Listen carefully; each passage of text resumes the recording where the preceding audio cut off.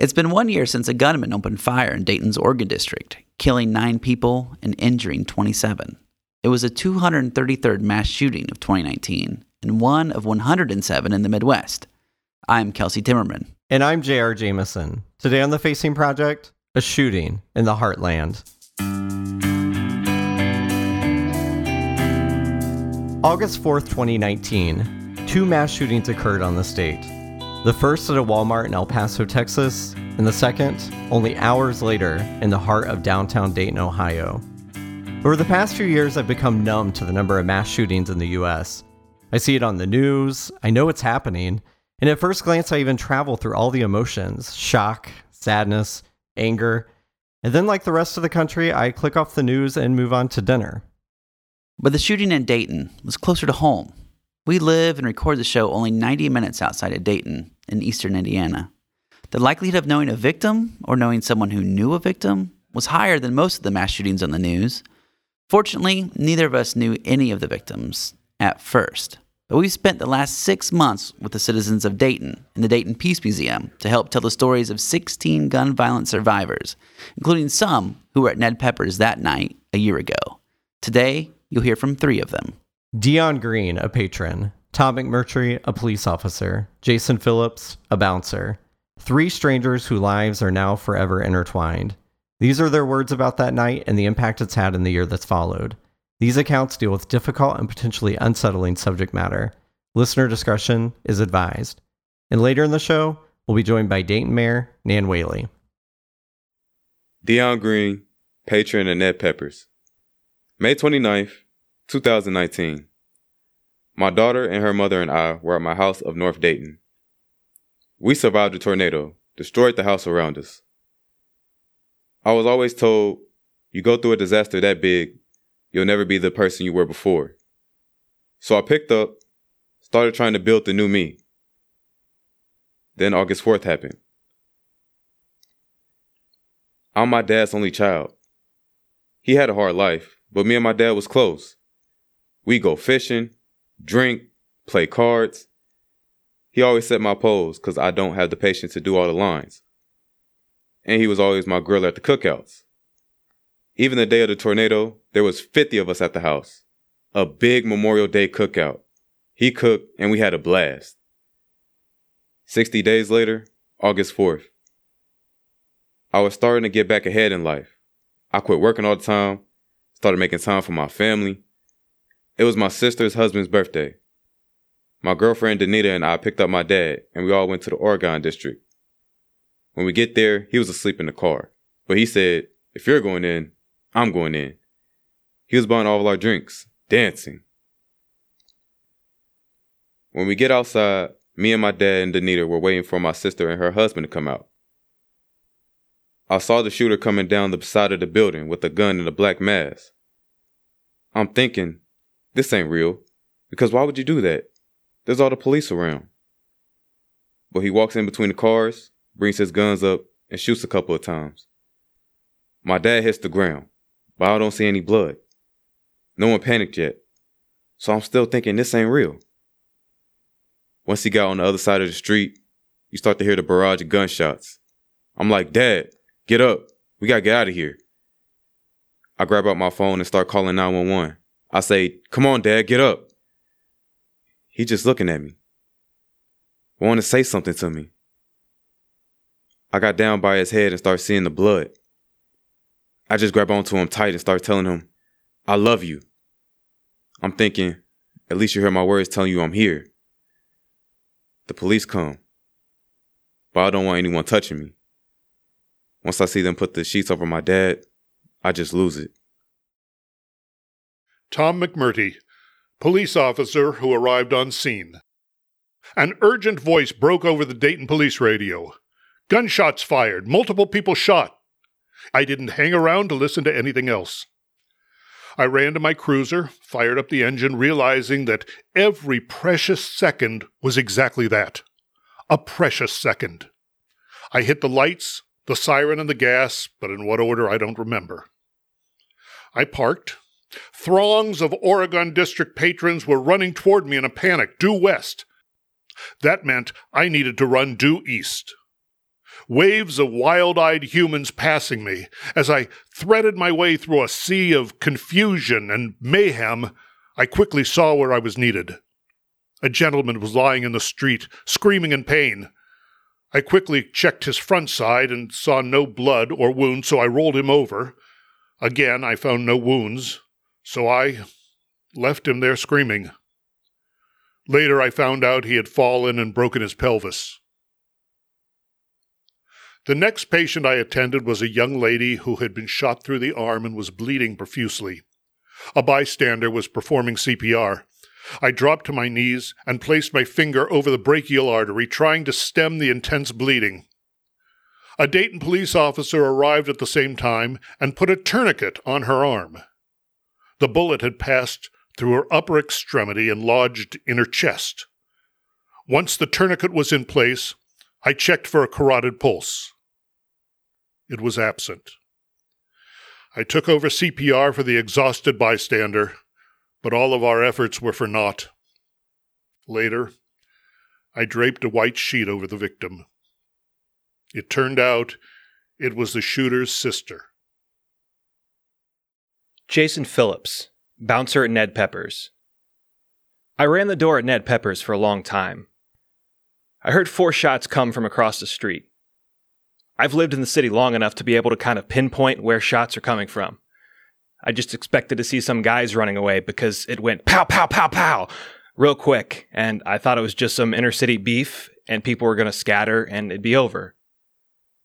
There was a brief lull after those first 4 shots, and then it started again. It was intentional. It was targeted. I could tell the shots were being thought out. I thought to myself, this is not okay. I realized it wasn't just a handgun, it was a much more powerful gun. I started looking for muzzle flash. But as I started looking, all hell was breaking loose and people were running past me.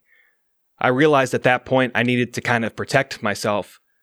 I realized that I could not do anything to neutralize whoever was shooting because I couldn't locate them. The shots were going off. They kept going off. One of the other bouncers said, "Get inside! Get inside!" I wear a vest when I'm out on my bike. As I run in, my vest catches the door handle and it jerks me to a stop and I have to back up, bullets going past. I have to unhook myself. I look directly ahead of me, and it's just a pile of human beings. The whole dance floor, about 2/3 of the way back, was a wall of people trying to climb over each other. I look to the right, where you go up to the DJ booth or go downstairs. People had crowded in there blocking the stairs both directions, up and down. I look to the bar. There's no way I actually can get down behind the bar. Gunshots are going off. There's nowhere to go. I got down behind the trash can and put my back up against it. The only thing blocking me was a Rubbermaid trash can. I just made myself as small as possible. I remember thinking, pull your legs in, get small, get small. I got small, and I remember covering my head like in a tornado drill in school, and I would open my eyes every once in a while. There was a car, headlights shining in, and maybe it was the street light. I don't know. It was a bright light shining into that patio wall that was open. And I remember dust rolling past me, illuminated by the light. Whether it was gun smoke or what, I just remember all this dust going past me.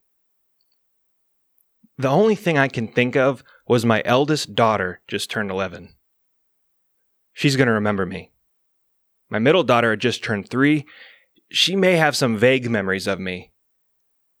But my youngest was 1.5 years, and there's no way she's going to remember me. And I kept thinking, there's no way that Haley is going to remember her dad. I was close enough that I could hear the bullets crack as they went by. It was like a miniature sonic boom, a sound I never want to hear again. Then all of a sudden, the shooting was done. I don't know how I figured out it was certainly over and safe to stand up, but you can see on one of the videos they played on the news, me standing up next to the trash can. I kept checking myself, feeling myself. Where are the bullet holes? I stood up, and there was that guy, Connor Betts. dead, basically, 4 feet away from me.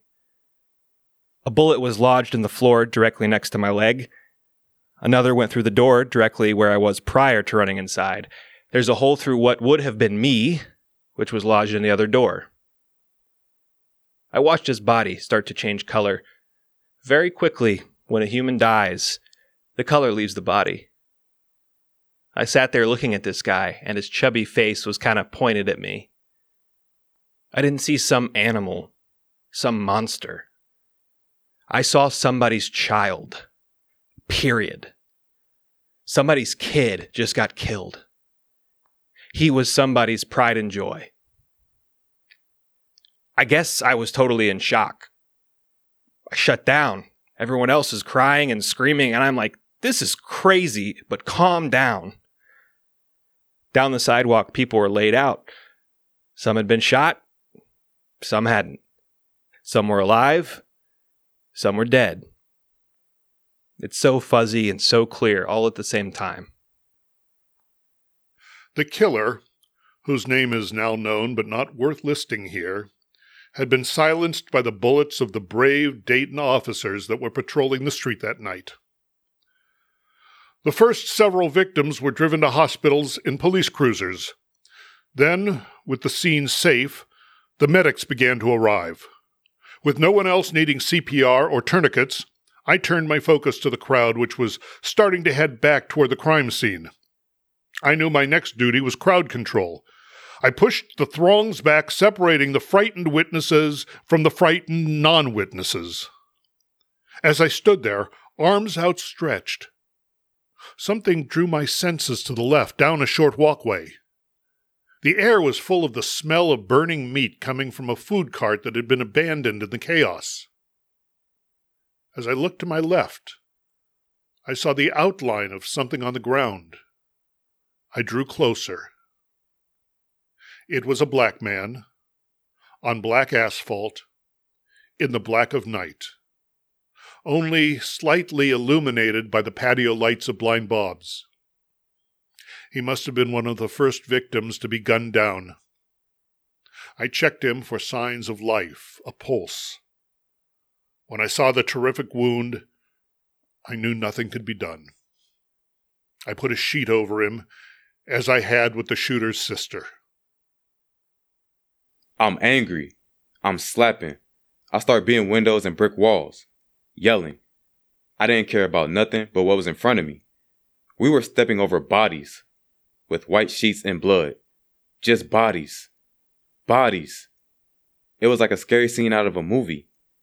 It just didn't seem real. Even now, I'm still in shock. I got diagnosed with acute PTSD. My therapist told me, just right. And that's where the good came. Forgiving God. For a minute, I thought he was coming after me. Forgiving the shooter.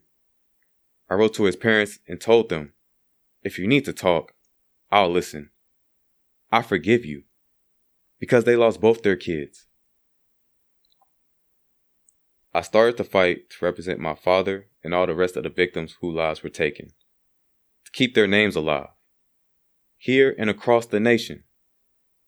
My dad used to ring the bell for the Salvation Army, and last year I stood in place for him. I started a non-profit in his name. I started to speak, going to conferences for 9/11, Orlando, Las Vegas, Chicago, trying to turn something negative into something positive. I want all those places to have a survivor's walk. If tacos can get a taco day, why can't we have a day to keep memories alive? Bring in survivors from all avenues of life. Let them share their stories together. People hold so much in, they don't know how to talk about it. But if you talk to someone who's going through the same thing, this is all God's work. With the tornado, the shooting, COVID, we all get to reconnect and get back to the focus point of life. That's family. That's friends. That's the community. We're realizing we're stronger together than we are apart. This is something I'm going to live with the rest of my life. I'm tired of fighting. But if I can change something, not the world, but somebody, maybe it'll be worth it someday. It all comes out in the news several days later. They had so many red flags that this kid was disturbed. The kid had a hit list. The kid had this. People knew this kid was dangerous. They never got him the mental health help that he needed. The whole system failed this kid. On the morning of August 4th, I'm sitting on the couch with my wife and 2 youngest daughters, and I'm crying. And I finally kind of dry up a little bit. I look over, and my 1.5-year-old has a balloon, and it pops up out of her hands into the air. She's reaching in the air for it and giggling and smiling so big. She's so happy with a simplistic thing like a balloon. So pure. I lost it. I broke down harder than I've probably ever broken down in my life. I told my wife, his parents used to watch him do that. Connor Betts' parents used to watch him do that. I got home 90 minutes late. My wife greeted me, and I asked if she'd seen the morning news. She had not, so I told her of the terrible slaughter and my efforts to help. With deep eyes, she looked at me and said, "I'm so sorry you had to go through that." But then her countenance changed. I'm actually glad that it was you. That was the kindest thing that anyone could have said to me. In the days and weeks that followed, my thoughts would drift back to the wee hours of August 4th. I was glad I was there. I was sleeping well enough, and the expected nightmares never visited me. However, one day, as I was waiting for my cheesesteak to finish cooking on a grill, suddenly I was back on 5th Street, sirens flashing and chaos revolving all around me. What the? I said to myself. But then it dawned on me. It was the smell of the meat burning on the abandoned food cart. The aroma of my sizzling sandwich had taken me back to that night. Julian Barnes, the great English novelist, asked, "Do the books that writers don't write even matter? And what about the unfinished accomplishments of the 9 gentle spirits felled by a madman's bullets? What paintings didn't get painted? What stories were never told? What wonderful advice was never passed on? What milestones were never celebrated? We will never know. It is deeply saddening. This sadness brings me to the question. In America, should weapons of war be in the hands of civilians?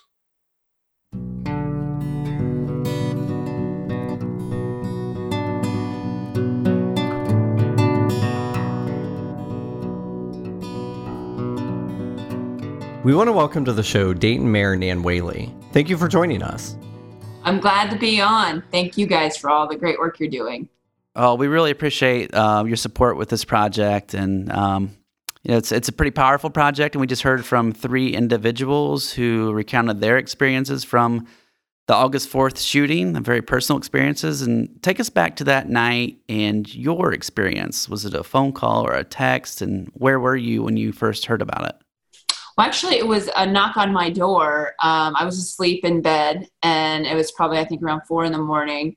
And the city attorney had come to my door. At first, I thought it was like a neighbor that was locked out of the house. We have a pretty tight-knit street we live on. Woke my husband up, went downstairs, and right as I was opening the door, so I had grabbed my phone, and somebody had texted me. I had said, "I just seen the news," and I realized, something is wrong. And then the city attorney was there, and I said, "What's the matter?" And he said, "There's been a mass shooting in the Oregon district. 9 people are dead." Oof. Wow. Mm-hmm. So what do you do? What do you do after that? Like, Well, I I thought I would like throw on my clothes and just get to the scene was the thought. And my husband and the attorney were like, hey, you've got some time and you're probably going to have a full day. So like shower, get yourself together, and then we'll go down. And so then we went down to the convention center, which is right at the edge of the Oregon district. And that's where we started just getting all the information from police and the first responders at what had happened, and prepared for, I think our first press conference was at 7 a.m. that morning, and began to prepare for that. And then through the course of the day, I think we did, I think like 5 or 6 press conferences through the course of that day, and then the vigil that evening. Wow. I mean, nothing can prepare you, I'm sure, for that knock on the door. No. And nothing can prepare you for seeing the site. It was very eerie. I went to the site that morning, and you could still see like the food on the taco truck, and like everything had been like stopped in place, except there was like nobody there. So it was a very eerie feeling. Yeah. How do you emotionally prepare yourself for that? Well, I remember, I had a couple of mayors I called early, and they called me back at like 6 a.m. that have gone through this. And they just said like, look, I think Mayor of Cincinnati said to me, it's, you've got 24 hours and you've got to, ask questions and not give answers when you're talking to the community, and then, be really transparent on what you know. And I think that was really helpful for me to get through that period, because I said, okay, I can get through these 24 hours. I have to lead my community through the next day. I'd gone through some, interesting, in July, I'd gone through some training with what is called the Bloomberg Harvard Mayor's City Leadership Initiative. And, I was like, last year I was in my 6th year as mayor, but that, you never can get, I think, enough like practice and training. And so that I had just gone through that the month before, I think had like really toned my communication skills a bit. And so, in a weird way, I was both from my being the mayor for 6 years, and then also that like kind of tune up, I think, was really helpful for me to get through August 4th. It's still hard and very difficult. And I have a counselor I see, so that was helpful. And just the sheer amount of shock and pain for the whole community was really difficult, not to mention for the victims, the families, and the business district, and the owners of those small businesses. And it sounds like you have support from other mayors across the country. And in fact, you joined over 200 mayors calling on the Senate to end their summer recess and act on a gun control bill. Senator Mitch McConnell refused to do that, but said that the Senate would act that September. Oh, yes. We saw that action, right? Yeah. Well, and so much has happened in our country over the last year. Things just go by in blips and disappear. Can you bring us up to date on where are we with that? Did any action happen from that? No, we're exactly nowhere on it, both in state and federal advocacy and federal legislation. I think that's what the McConnells and the pro-gun lobby and the gun manufacturing lobby want. They want people to go to the next thing and not think this is a priority. And I think it still is a priority, obviously, for voters. I just think, for us, it's, because of, for everybody, what's the priority right now? It's the pandemic and job loss and, something really, really strange and unprecedented in our time. And what is, I think, a problem with these mass shootings and just gun violence in general is it's become so regular. And in our cities, regular gun violence. I would say that the unrest that we see with police has to do with just how guns are ubiquitous anymore, and just everywhere, and everyone has one. And so that just makes everything, become such high stakes on a contact with a person and a police officer.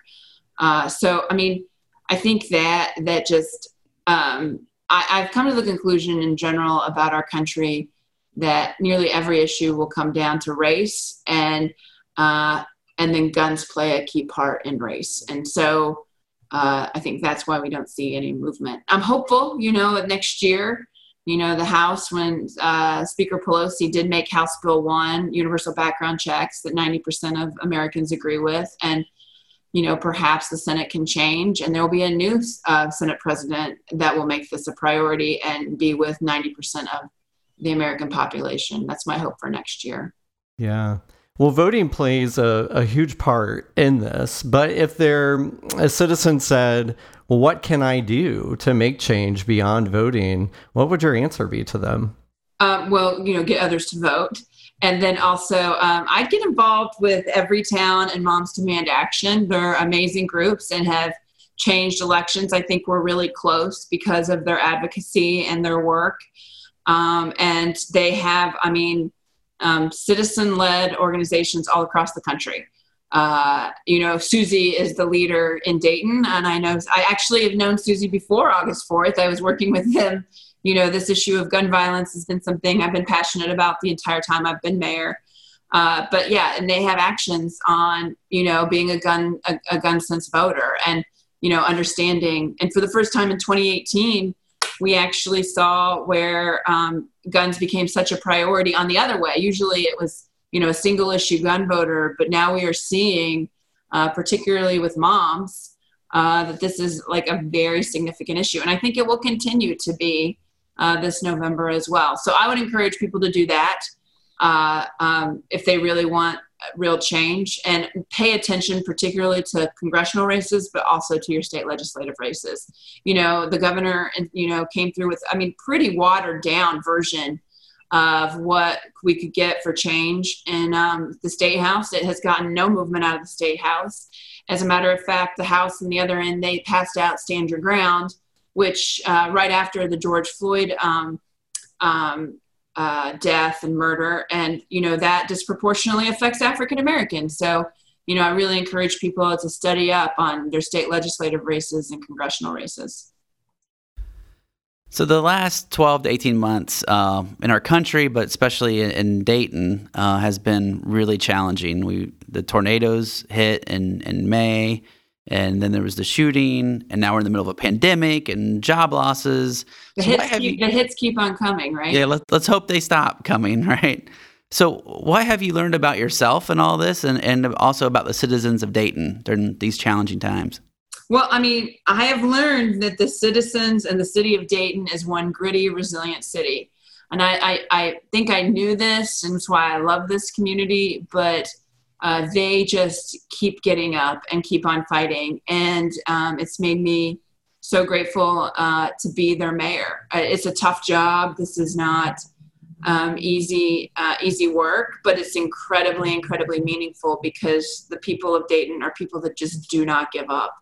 And so, they're still demanding change around gun violence. They're demanding change in our systems that, are racist. They're demanding a fundamental change of how our community works and how our country works. And they have the grit that they will not give up on it. And I think that's what I've learned about Dayton. I've learned about myself that I can, handle a lot too. So I'm proud of that, and I'm proud and grateful for the support that the people of Dayton have given me in being their leader too. Over the last 6 months, we've worked with you and others in your community to help tell some of the stories from victims from that night. What do you hope people get from this book? Well, I hope that it is, number one, for the people of Dayton, that it is something that can be kept. It is a key part of our history and of something that is a fabric of our community. And there's incredible pain in it. But, I think it's, a hopeful point for change too. So, for people of Dayton, I hope that it helps them process a year later and, grieve through this, and hopefully inspire some activism again on this issue around gun violence.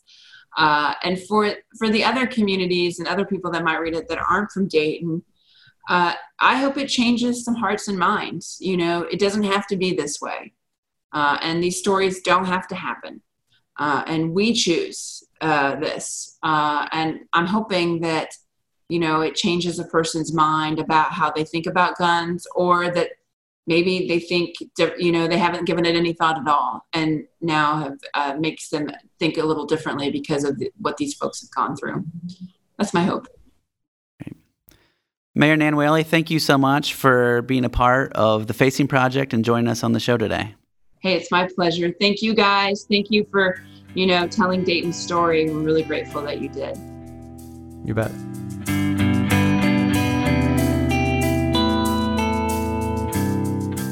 The book, Facing Gun Violence, is now available on Amazon through the Facing Project Press.